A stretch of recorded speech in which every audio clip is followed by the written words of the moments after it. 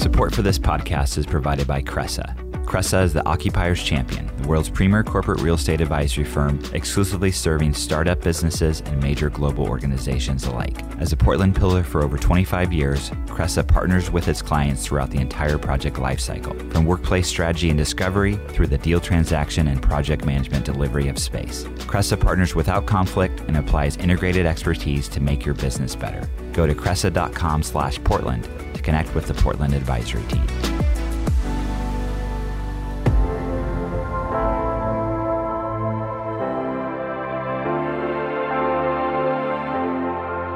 From ThatCast Creative, I'm Dan Bruton, and this is the PDX Executive Podcast, a show where I talk with inspiring leaders who are shaping the future of Portland, Oregon. Every week, I sit down with business executives, startup founders, and community leaders to dive into their career journey and get insights into the impactful work they're doing in our slice of the great Pacific Northwest.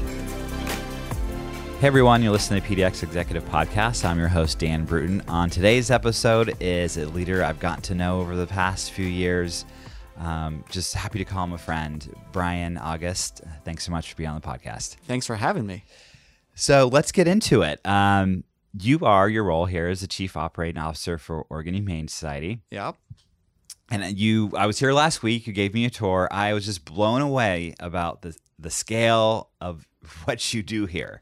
So I wanted to kind of start there. Can you just talk about what your specific role is here, and then we'll get into OHS and all the things. Sure, absolutely. So I am the Chief Operating Officer here. It is a new role for the Oregon Humane Society when I joined at the beginning of January 2017. And really, my role in a nutshell is taking the visions that Sharon Harmon, our CEO, come up with and translating them into reality and keeping our operations running at the same time. So I have most of the organization reports up through me or to me, including our fundraising, our operations, our medical team, and our legacy giving team, as well as marketing. And how many folks again do you have? There's about 200 employees here. 200 employees, which is a lot more, I think, when people would realize. It is, and there's about 3,000 active volunteers. There's 5,000 total volunteers, but some of them are episodic, meaning they'll come and do a corporate volunteering session. Mm-hmm.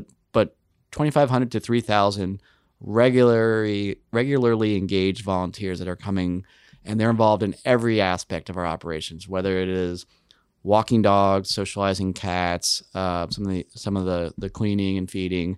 They also work in our development office and in data entry.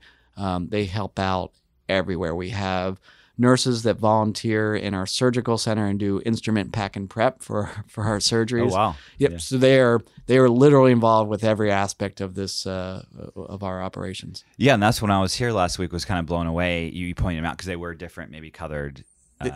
The color of aprons here is surprisingly I don't know if touchy subject is the right way to describe it, but a point of pride. Okay. Where you have, for example, the teal colored apron is really kind of the standard. This is, if you see someone in a teal apron, they're a volunteer. Okay. But if you see a purple apron, they're a behavior modification specialist, or if they're in a yellow apron, they might be a lead dog walker. Or you might have the cattery has their own color aprons to designate. So that it's very much a point of pride for their volunteers. Is it like territorial too, or? That's a good question. There are definitely cat people and dog people. I'll leave it there. And there is some crossover. Actually, two of my favorite volunteers, she is all cattery all the time, and he is all dogs all the time. And I love that they're married, but they're very different people, and I think they separate that out. Right. And you told me last week, but how many pets you adopt a year? Or last year we did just over 11,700 adoptions. Wow. We are typically over the last 5+ years, we are between 11,000 and 12,000 adoptions. So stays pretty much. That's pretty stable in terms of that. We hit 12,000 adoptions in 2018. Yeah. But the goal is to help as many animals as we can, but do that humanely, both to the animals, because if you pack them in disease can spread, the animals are stressed, as well as the staff when you think about the number of animals they have to care for and dealing with either disease or outbreaks. So we want to put that humane filter over everything we do, but there's also an obligation. You've walked around, you've seen the facility. It's 20 years old, but it is held up. It is built rock solid, and it is a great space for animals to be in temporary housing until we can get them into their forever homes. And what we treat this as is an obligation to our community, but also for animals wherever they are, and particularly in rural parts of Oregon or Washington or California, where the shelters are not as well funded, and they don't have the same types of facilities. We can help alleviate where they are really under a lot of stress from overcrowding. We can take in animals and help them. And so wherever we can, we try to do that. Yeah, and that's another thing I was so impressed by the systems you have here. Yes. When you walk around, because I mean, it's almost like a little city. It's a little city for dogs. It's and cats. Right? And cats. And sorry, rabbits. Pets. Yes. And small animals too. For animals. So you think about what goes into like the daily life of everything. It's That's here. right. Yes. And so, like I said, people roll up to you. This is your job. When you stepped into it, well, okay, let's back up and talk about your. That's a very good analogy. When I stepped into it, right, it is. So let's back up. Your career is interesting because it's not necessarily you come from this world, right? That I am new to the animal welfare. Yeah. Well, I've been here over 3 years, so Okay. I am less new to the animal welfare world. But I literally learn something new every day. Yeah. My background is probably not what the average person in animal welfare comes from. Before this, I was a consultant for a international consulting firm called SLOM, who you're familiar with. Yeah. And I loved it. And I was leading their strategy and operations practice in their Portland office. And it was a fantastic firm, and it was a really difficult decision to leave to come to this. And there are very few roles that I would have left for, but this was one of them. But I was doing strategy and operations consulting for large retail clients, large banking or insurance clients, manufacturers. And so they didn't hire me for my animal welfare experience. They hired me for the systems and the processes and the people development skills that I bring to the table, knowing that for the right person, they can teach the animal welfare things. And they've really it's been a great match. Yeah, so I want to talk more about that decision to leave because I'm familiar with SLOM. They do great work. It really is great people over there. And this is out of that world, consulting for big footwear companies that we very know about here in Portland. Was it the mission piece of it that really drove you to? I think it was twofold. It was the mission piece, and it was the opportunity to really put some things into place in terms of my own development and people's development that I really welcomed the challenge and opportunity. The mission thing is an interesting one, and I'll go back. I worked with an insurance company when I was at SLOM, and one of the interview questions I had when I moved over here was, how could you, that seems so boring or so meaningless and pointless. And my reflection back on that is no, when you ask a person at that insurance company, they're like, look, yes, we sell a product, but the product that we sell is designed to help people when they're at their most vulnerable, when they are kind of at their wit's end. They've either natural or man-made disaster, but something has happened to trigger a need to exercise insurance, and now we're able to help them. And so if you look at any company, they can frame up their mission, their vision, and what their purpose is as having meaning. Yeah. And so I don't want to, by saying I found more meaning here, doesn't mean there's not meaning in the work I did. I love SLOM, and I felt I had a lot of purpose and meaning with the people I worked with and with the great work we did helping clients solve problems. The meaning is different here in that animals are very near and dear to my heart, but it doesn't make this mission more valuable than anyone else's. There's tons of organizations with great missions. This one resonated with me, and I really appreciate the opportunity to take the skills and experience that I developed outside of this and really bring it to bear on this mission. Yeah. And then as far as, I don't know how much you can share about the way this is kind of funded, you shared with me last week that most of it is from individual donors. Yes. Right? More than 90% of our funding is just from individual donors like you and I. And I will be asking you for a donation for Doggy Dash. Yeah, so just so you know. Yeah. But we do get some grant funding. We get some corporate funding, but it's a really small percentage. We get no government funding. There are no tax dollars that come our way. And so everything we're raising money from individuals, and we'll also do it through events that people raise money for. Doggy Dash is May 9th. May 9th. At Tomahawk Waterfront Park. Dogs are welcome. Yeah. Well-socialized dogs are welcome. It is actually a truly fun event, and there's all kinds of events there, all kinds of activities there. There's a dog costume contest. Yeah. It's pretty amazing. Yeah, very cool. So I know the big, passion of yours is leadership development. And this has got to be an interesting place because a lot of people that work here do have that passion for animal welfare. Yeah. And so that may be why they came here, but they also can develop a career here, right? That's right. And so can you talk about when you first got here, implementing some more formal leadership development programs or things like that? Yeah, it was interesting because this is a place where you can develop a career, and there's people that have been here 20 plus years that have worked their way up from working the front desk or cleaning kennels. Yeah. So there's people that have been here for 20 plus years and have worked their way up from cleaning kennels to doing enrichment to working in development to being in leadership roles. And we really like that. And we try to provide those types of opportunities. The development that I came in and put into place really focused in a few areas, but before I even got to that, I had to work on my own development.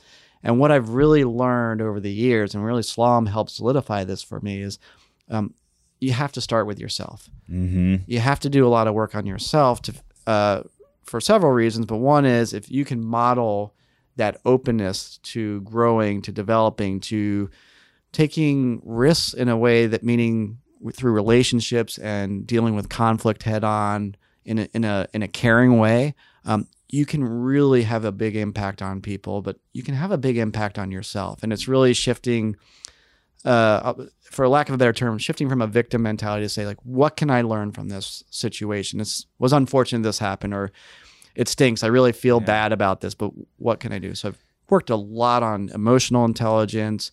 I have an executive coach that I've used, although it gets less and less frequent as I find I'm able to navigate and learn from situations on my own. And that's what I brought here was first starting with the executive team to say, if we can model that growth and development and that accountability and that the ability to really look at conflict as a positive, to say we should be having conflict around issues, because how else are we going to be certain we're getting to the best outcome we can? If we are yes people and just go along with it, I don't think we're going to get to the best result. So how do we welcome and encourage that, but make it about the idea, not the person? And that takes a skill set, that takes practice, and that takes a lot of commitment and motivation from the people involved. Well, as you know, I love talking about this. So I want to break this down because I think two things that are really important, and I'm trying to do some work on myself, is that self-inquiry and then how that relates to, like I said, the second part of it of fostering this culture of kind of continuous improvement and things. So is it, you did this work when you kind of stepped in this role? Had you done it before, or was it always kind of like, I'm just going, doing my career, working,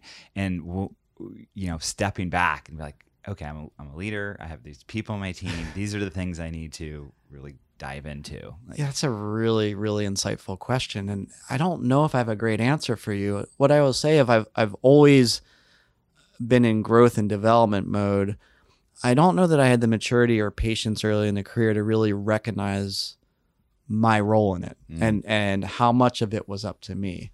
And what I mean by that is sometimes early in your career, especially if you're working for a big company, which is where I started way back in the 90s with Allied Signal, which is an aerospace company, they had formal training programs and you got exposed to Myers-Briggs testing and those types of things. But you didn't really think about it's more about checking a box and thinking about what you're doing with it. And it might be more tailored to them at the time, right? Of like in the 90s, that was development and growth. The path. Okay. And so I think I've always been curious, and I like the way you frame that up. It's developing really a curious mindset about yourself and others. And really at Slom, I hone that because as a consultant, you don't want to insult the client. You really want to work with them. Mm-hmm. You also don't want to respond emotionally in a way that you're upset, or because it's difficult to figure out, well, what's going on here? What are they really telling me? Is there something under the surface here? If you are reacting, anger, fear, sadness, excitement, whatever that is, you may be missing something. You may be missing an opportunity to help your client, help a peer, help a supervisor, help a subordinate to say, how can I help you? How can we get this better? Or just learn more about them. And so I think starting at Slom, really stepping back and getting very deliberate about how I engage with people and really reading the situation and working on my emotional intelligence so that I could be a better partner to navigate through really difficult, hard circumstances that more and more through my career, I've realized is about people. We always have issues or problems, but these usually occur between two people. If you think about it, technical problems are usually pretty straightforward to fix. Our HVAC is failing. Well, you call our contractor, right, or sometimes our staff can fix it. You fix the HVAC. You replace the compressor. You replace the belt. You replace the fan. Whatever it is, you can fix it. When you're having difficulties around strategy or execution, there are people on the ends of that. And so usually you're navigating or helping people navigate, like, how do we get together and really bat this around and get to a better outcome, knowing that we're all going to bring different talents to the table. Yes, we have a deadline and we have to do this, but let's not miss an opportunity to learn from this and to get better at this. Yeah, and I know you also have shared with me previously, part of that work for you was identifying some of your blind spots. Right. A lot of that work is identifying blind spots. Like, I'm just sweating thinking about doing that work myself, right? Because it's hard, because I think a lot of things we do is, I've done Strength Finders U is like, hey, let's focus on our strength. But there is importance in finding those spots and just being, maybe not drilling down so much on them, but just being aware of them, right? I think that's right. And when you develop that curious mindset, you can look at those blind spots. It's not about weaknesses. It's saying like this is not intuitive to me. And I'll let me use emotional intelligence as a example. So my emotional intelligence around myself is quite high, but I've worked on it. Like, I usually know what I'm feeling. Mm-hmm. If I'm feeling afraid, I'm pretty good at saying it's probably because I'm missing a piece of information. So it's not about the other person. It's like, I'm missing something. What do I need to do to get me out of fear and a little bit more comfortable so I can navigate with this other person more productively? When it comes to, though, reading the other person, that's a blind spot. I'm terrible at it. I really struggle to pick up on the tenor, or if someone's leaning back, or if I'm maybe coming in too strong on questioning them about a project. I have trouble picking that up, and that's a blind spot. And it's not really a weakness. It's just something I need to be aware of. So sometimes if I know there's someone in the room that's really good at picking up on something, I might key in just on them to see how are they dealing with this. And that gives me kind of a pulse of the room. And with Strength Finders, the same way, or just our strengths or talents in general, is the blind spots are just there so that we can leverage others that might have more talent in that area to say, look, I usually miss this, so I would love if you can help get things back on a positive track if you see me going in that direction. And that vulnerability it has nothing to do with your confidence as a leader or that you are the right person in the right role, but it is saying, like, I can't do this by myself, and I'm not always going to get it right. So how can you help me? And as a leader, it is so critical to be able to model that vulnerability, because what you're really doing is creating that safe space so that others are not feeling like they always have to be invincible. They always have to have the right answer, because they're not. And so giving that safe space so they can be vulnerable, so they can grow and develop and someday become the leader that's coaching and developing others. That's a huge unlock. And I think when I first got in the workforce, I was 22, I worked for a bigger company. That wasn't really the mindset of traditional leadership. It's like they're not showing their vulnerability, right? And I think as that changed, has been changing, I think it's, like I said, it's just a huge unlock for the leader, for the teams. But do you think that makes a difference for the younger people that are getting in the workforce now? They just expect that? Or I don't know. Like, That's another insightful question. You're really good at this. I try. but that's a really good question because you right now we're at a point where we have 4 generations in the workplace. Yeah. Which is, and they all have different things about them. I could go old school and say in the 90s when I worked at an aerospace company and then at Gallo Wines, a small winery in California, it was not the expectation. The expectation is very much command and control. Right. And you just earn your stripes. And I think you're right. I think there's today's generation. I should say, actually, I think all the generations, like that's less of a thing now. And it's more about recognizing talent where you have it and developing and growing it.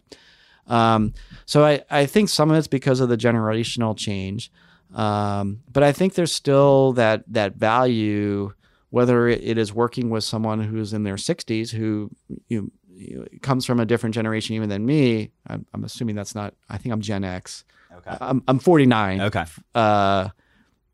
But I'm not sure where that puts someone who's 60, but if that's a boomer or not. But so you have that generation in their 60s, you have my generation, you have Gen Y, Gen Z. It gets confusing, but very confusing. Yeah. But for all of them, is someone interested in my development? Is someone holding me accountable in terms of what I'm doing to develop and grow myself?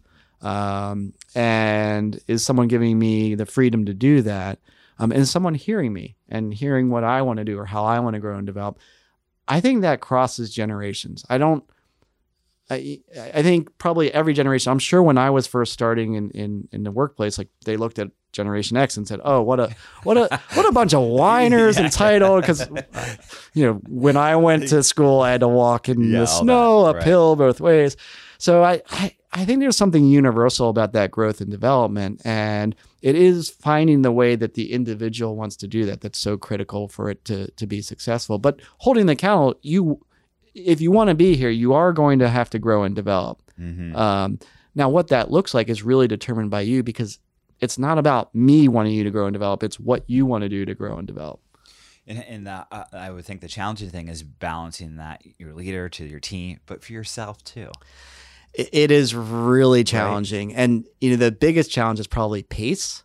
For me, I read a lot of books, mm-hmm. and I talk to a lot of people about development and growth. And I have to recognize when I have the newest thing that I've read, I'm like, I totally want to try this. This will be so cool. I have to be cognizant that there are people that are moving at a more deliberate pace. Mm-hmm.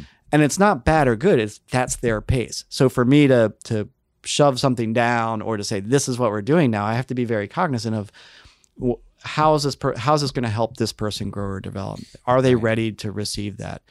And but they have to grow and develop, but they don't have to do it in my way. And so that is really hard, because now you're kind of working on your own development and growth, mm-hmm. but you can't lose sight of, you need your people to grow and develop. And then for me, really, the equation switched when I first came here was much more about myself kind of first, to model for the executive team and to bring them along and to realize there's certain things that I tried that didn't work for me. I'm like, well, then I'm definitely not going to try it for them. Sure.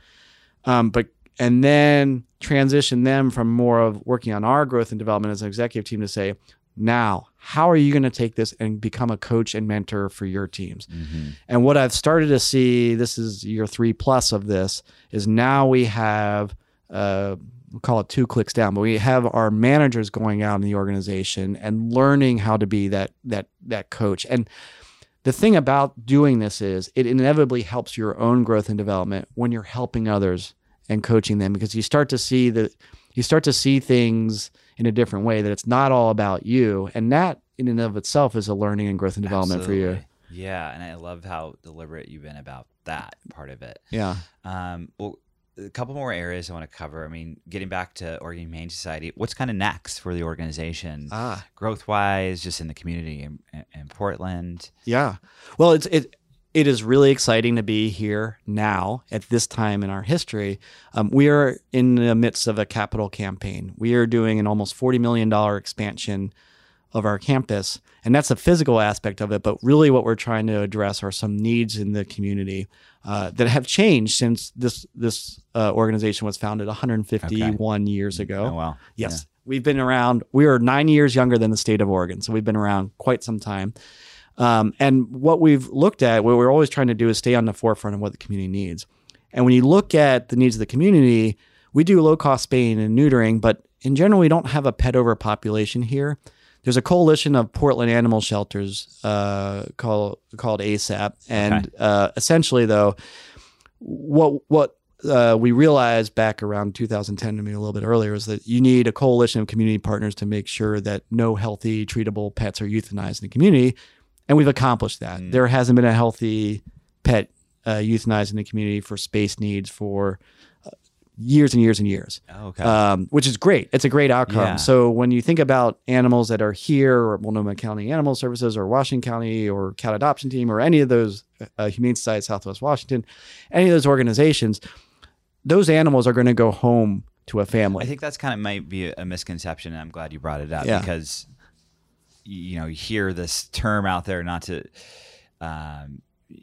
we tried about it, but like no-kill shelters and kill shelters. That just sounds like it doesn't exist, really.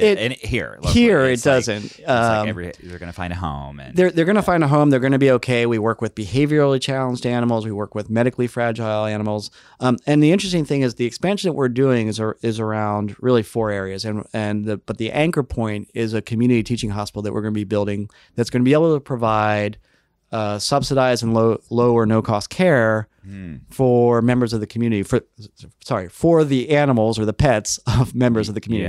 Yeah. And really what that's about is if you think about access to care from a human side, access to medical care, it's a really challenging proposition in that it's really expensive. Even with health insurance, which is expensive in itself, with copays and deductibles and that type of thing, it is really expensive. And you see a lot of people deferring just kind of primary care, which can lead to more complicated problems later.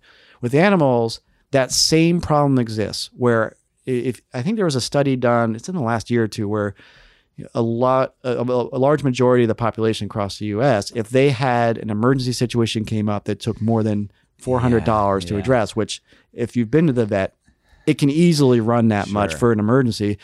They wouldn't be able to do it, or they'd have to sell something to do it, or take out a loan, or put on a credit card and pay it off over time. Right. What we want to do is make sure that animals in the community, the pets of the people in the community, that is not a barrier to receiving basic care and basic and some advanced care, because the animals that are suffering, like if an animal has an abscessed tooth, they're going to be in incredible pain, but there's not many ways they can vocalize it. Animals tend to be pretty stoic. And so what we want to make sure is the community has access to this as an alternative to say, hey, come here, we'll work with your situation, and we'll be able to get care for your animals. You're doing that a little bit already, but it's just expanding it, right? We are doing it through low-cost spay and neutering, a little bit of wellness, but our as you saw, our medical center now is pretty maxed out. We had about 13,000 procedures surgically done last year in our medical center, and most of those are spay neuters for the community, and then our own pets that we're bringing up from California or from rural Oregon or Washington that are not spayed or neutered, and we will not adopt something out unless it's been spayed or neutered. So and I'm going to say, like, the consultant side of you, it's got to be like, you could just totally walk out on, it's almost, you're starting this new business almost, right? In a way. It really is. And it's, it is a business because we're going to, in certain aspects, meaning it'll be mixed income service, meaning some people will come in and pay full price, but a large percentage of the people coming in, we expect to be able to do either low or no cost care. And that also gives veterinarians in the community a resource. Like, veterinarians do a great job in the community, and they try to give away as much care as they can when people truly can't afford to help their pet. Veterinarians want to help animals. And so we're going to be another option for them to say, hey, you could try Oregon Humane Society. Dove Lewis, by the way, also does a phenomenal job, but all the veterinarians do a great job of this. But there's just more demand than they could possibly service in terms of that subsidized care for animals. And I was going to ask, I mean, are there partnerships to do this, or how does that side of the fence, the veterinary community, look at you expanding? It's like, hey, or is it like you said, there's so much demand that just like, thank you. It's a mix. There are some that are like, this is a threat to our business, and I understand. opening up a rather large operation to do this, it can be, but it's our purpose is not to compete. Our purpose is to really provide another option. And there are a number of veterinarians, and we're trying to be transparent and to bring them along and to take their input to say, like, this is what we're going to do, but as a resource, and just try to be open and transparent. And when you look at the number of pets in the Portland metro area, the number of veterinarians, like the math doesn't work out. So there really aren't enough. We're trying to help that situation through the hospital, but also we have a partnership with Oregon State University. I'm sorry that I know you're a Duck fan, but well, my sister-in-law is I told you, a vet student at Oregon State. So I'm still a Duck fan. And you still talk to her. Yes. Yeah. Okay. Yeah. It's all good. Yeah. But. So we actually, a lot of people don't know, I think you saw, is we train every fourth year Oregon State vet student comes through here and actually does a 3-week stint here. And the nice thing about that is before this program existed, which I think was the first in the country, Oregon Humane Society led the way with that with Oregon State. But before they would come out with 4 or 5 procedures on their belt, now they're coming out with 50 procedures or so under their belts. So they're much more practice ready. So we're trying to address the access to care for us, for other veterinarians that are going to hire someone out of Oregon State. I should also mention the other parts of the program when we talked about the expansion is we have an investigations department here that a lot of people aren't familiar with, but we actually have commissioned and armed police officers that go out, and their only charge is to enforce cruelty and neglect laws against animals across the state of Oregon. As part of that, we do forensic exams on both live and deceased animals. And so we're building a dedicated forensic center so that we can collect evidence and be able, this is evidence that is presented at trial. When we bring charges or local DAs bring charges, we have the ability we have specially trained veterinarians and really experienced staff that can look at this and say, cause of death for this animal, or the starvation of this animal was not related to any underlying medical condition. It was just due to lack of food. So we are creating a center that's dedicated to do that will be able to service across the state of Oregon and probably beyond the borders of we can do this specialized work. Right. And I know you're going through a capital campaign for that right now. What's kind of the runway to have this completed? Yeah. Well, so before I answer that, there 2 more things we're doing is a behavior rehabilitation and rescue center. We do behavior modification of dogs or cats that may have socialization issues. They may have fear, maybe a little bit shut down. We actually have staff that are specially trained that can work with them and get them ready to be in homes. Whereas before there wasn't really an option for them, we love that. And then a dedicated rescue center. So when our investigation teams go out and maybe they bust a puppy mill or something, we have a dedicated, secure, safe space where we can bring the animals in and hold them for an extended period. Or, for example, if there's a natural or man-made disaster, so take the Eagle Creek fire, we were ready with a warehouse we have to house animals from Multnomah County Animal Services, which was only a block from the evacuation zone out in Troutdale. When that was going on, we were like, we're ready.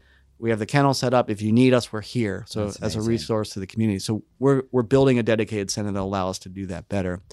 In terms of the schedule, we're actually going to be breaking ground this September, and we expect we will be completing the project in terms of building by the beginning of 2022.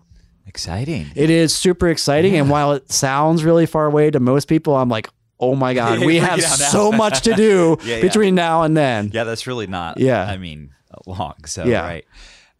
Well, I always like to wrap up talking about one of my favorite topics is just Portland in general. And you have a unique, in regards to business, you have such a unique lens of it because working as consultant and going to businesses, seeing their problems that they need help with, and then being here. So, how long have you been in Portland again? Well, this is my second stint here. So it's been 8 years that I've been here the second time around. Okay. But you, like I said, you lived here before. I've lived here before. So you've seen it grow in regards to our economy and stuff. What's your thoughts on the growth here and good and challenges? The good is there's more people moving in the community. From an OHS perspective, they're adopting, they're supportive. There are people coming in the community saying they value what we provide to the community. And I love that. And for me, I would love to have Portland become a more diverse community. We're just not. And that manifests itself in ways when you're recruiting people or when you're looking at your board of directors and trying to get a diverse set on there. And so for me, there's only good that comes out of adding diversity. And I think bringing population in is the best way to add that diversity. So I like that. It does bring certain challenges. We've all had experience with homeless situations, tents, cars, and because we're in an industrial area, we really get hit with this a lot. And the challenge is that you have the normal things, and I know I've listened to all your podcasts, big fan. You. And people have talked about the traffic, so I won't go through that. That's obviously a challenge being on Columbia Boulevard is kind of the traffic and development, and we're bringing more and more. We have over 130,000 visitors a year to here. So you think about, I don't know how it was for you getting here on Columbia Boulevard, but it's a very busy street with a lot of truck traffic. The homeless situation is a hard one because it doesn't lend itself to a very binary solution. We are compassionate people. That's why we are here. We're compassionate because often you have homeless people that also have pets, and we're compassionate to the people. We're compassionate to their companions. But we also run into issues where we might have a homeless that are in the industrial area that are next to our property. We've had people go over our fence and basically plug into our electricity take that. And you try to be compassionate, and then you call the police, and the police are like, we can get that off, but they're on a public street, so we can't really do anything. And, you think of beyond the just getting them away or just cleaning up to say like, wow, they're really facing a lot of challenges. What are some of the kind of systemic underlying issues that would need to happen to work on this? And so that's been a huge fascination for me. In fact, I went down on Saturday with my college group, Emory University, and volunteered at Blanchet House. For me, it's that curiosity and that growth mindset just to bring everything full circle, saying like, there's something I'm not getting here, and just to get some experience and exposure to that population and like what their challenges are, which are immense, and how this works, and it comes back to what we're doing the New Road Ahead and understanding the cycle of, call it poverty for lack of a better term, and understanding that it's not a static condition. It is fluid. People move into it, people move out of it depending on their circumstances, and so I think that's still a challenge that not only Portland, I think a lot of cities, particularly on the West Coast, just haven't got their arms around is how do we stay true to our values of being compassionate, caring, open-minded. What we pride ourselves on as Portlanders is like we are a welcoming community. Right. But we have this challenge, and it's really getting difficult to be welcoming when you're dealing with some of the other things that go along with it, with the trash, the needles, the theft, and whatever else. And I don't have an answer for you. I just know that's a challenge that is probably going to take some time to address, and it's probably going to take a lot of smart people and a lot of dedicated and committed people getting together. We have here. I do think we have. I don't know how you pull that together in a unified way,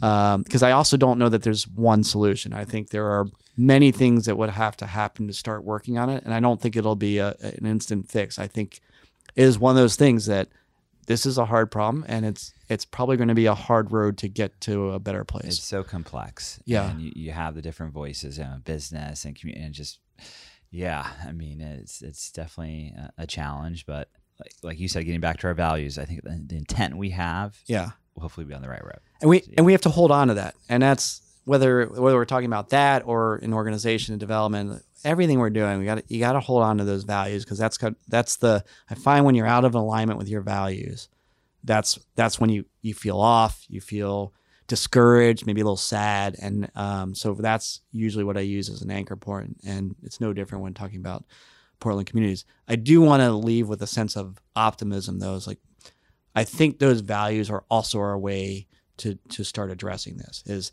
don't lose sight of the values. So how do we address this in a way that is still true to our values, but doesn't shy away from the conflict or the issue, to say, how do we argue, or how do we get around a table and bang out some ideas around this issue in a way that is true to our values? And that, for me, I think Portland can do that better than any place else in the world. I'm 100% agree with you. I'm an eternal optimist about where we live and just the opportunities we have. So thanks for all the work you do, and thanks for being on, Brian. Thank you for coming, Dan. I really appreciate you having me on, and I really appreciate the opportunity. The PDX Executive Podcast is a production of ThatCast, a Portland, Oregon podcast agency that partners with brands to create custom podcasts. You can learn more at thatcast.com. And please take a moment to subscribe and rate the podcast as well.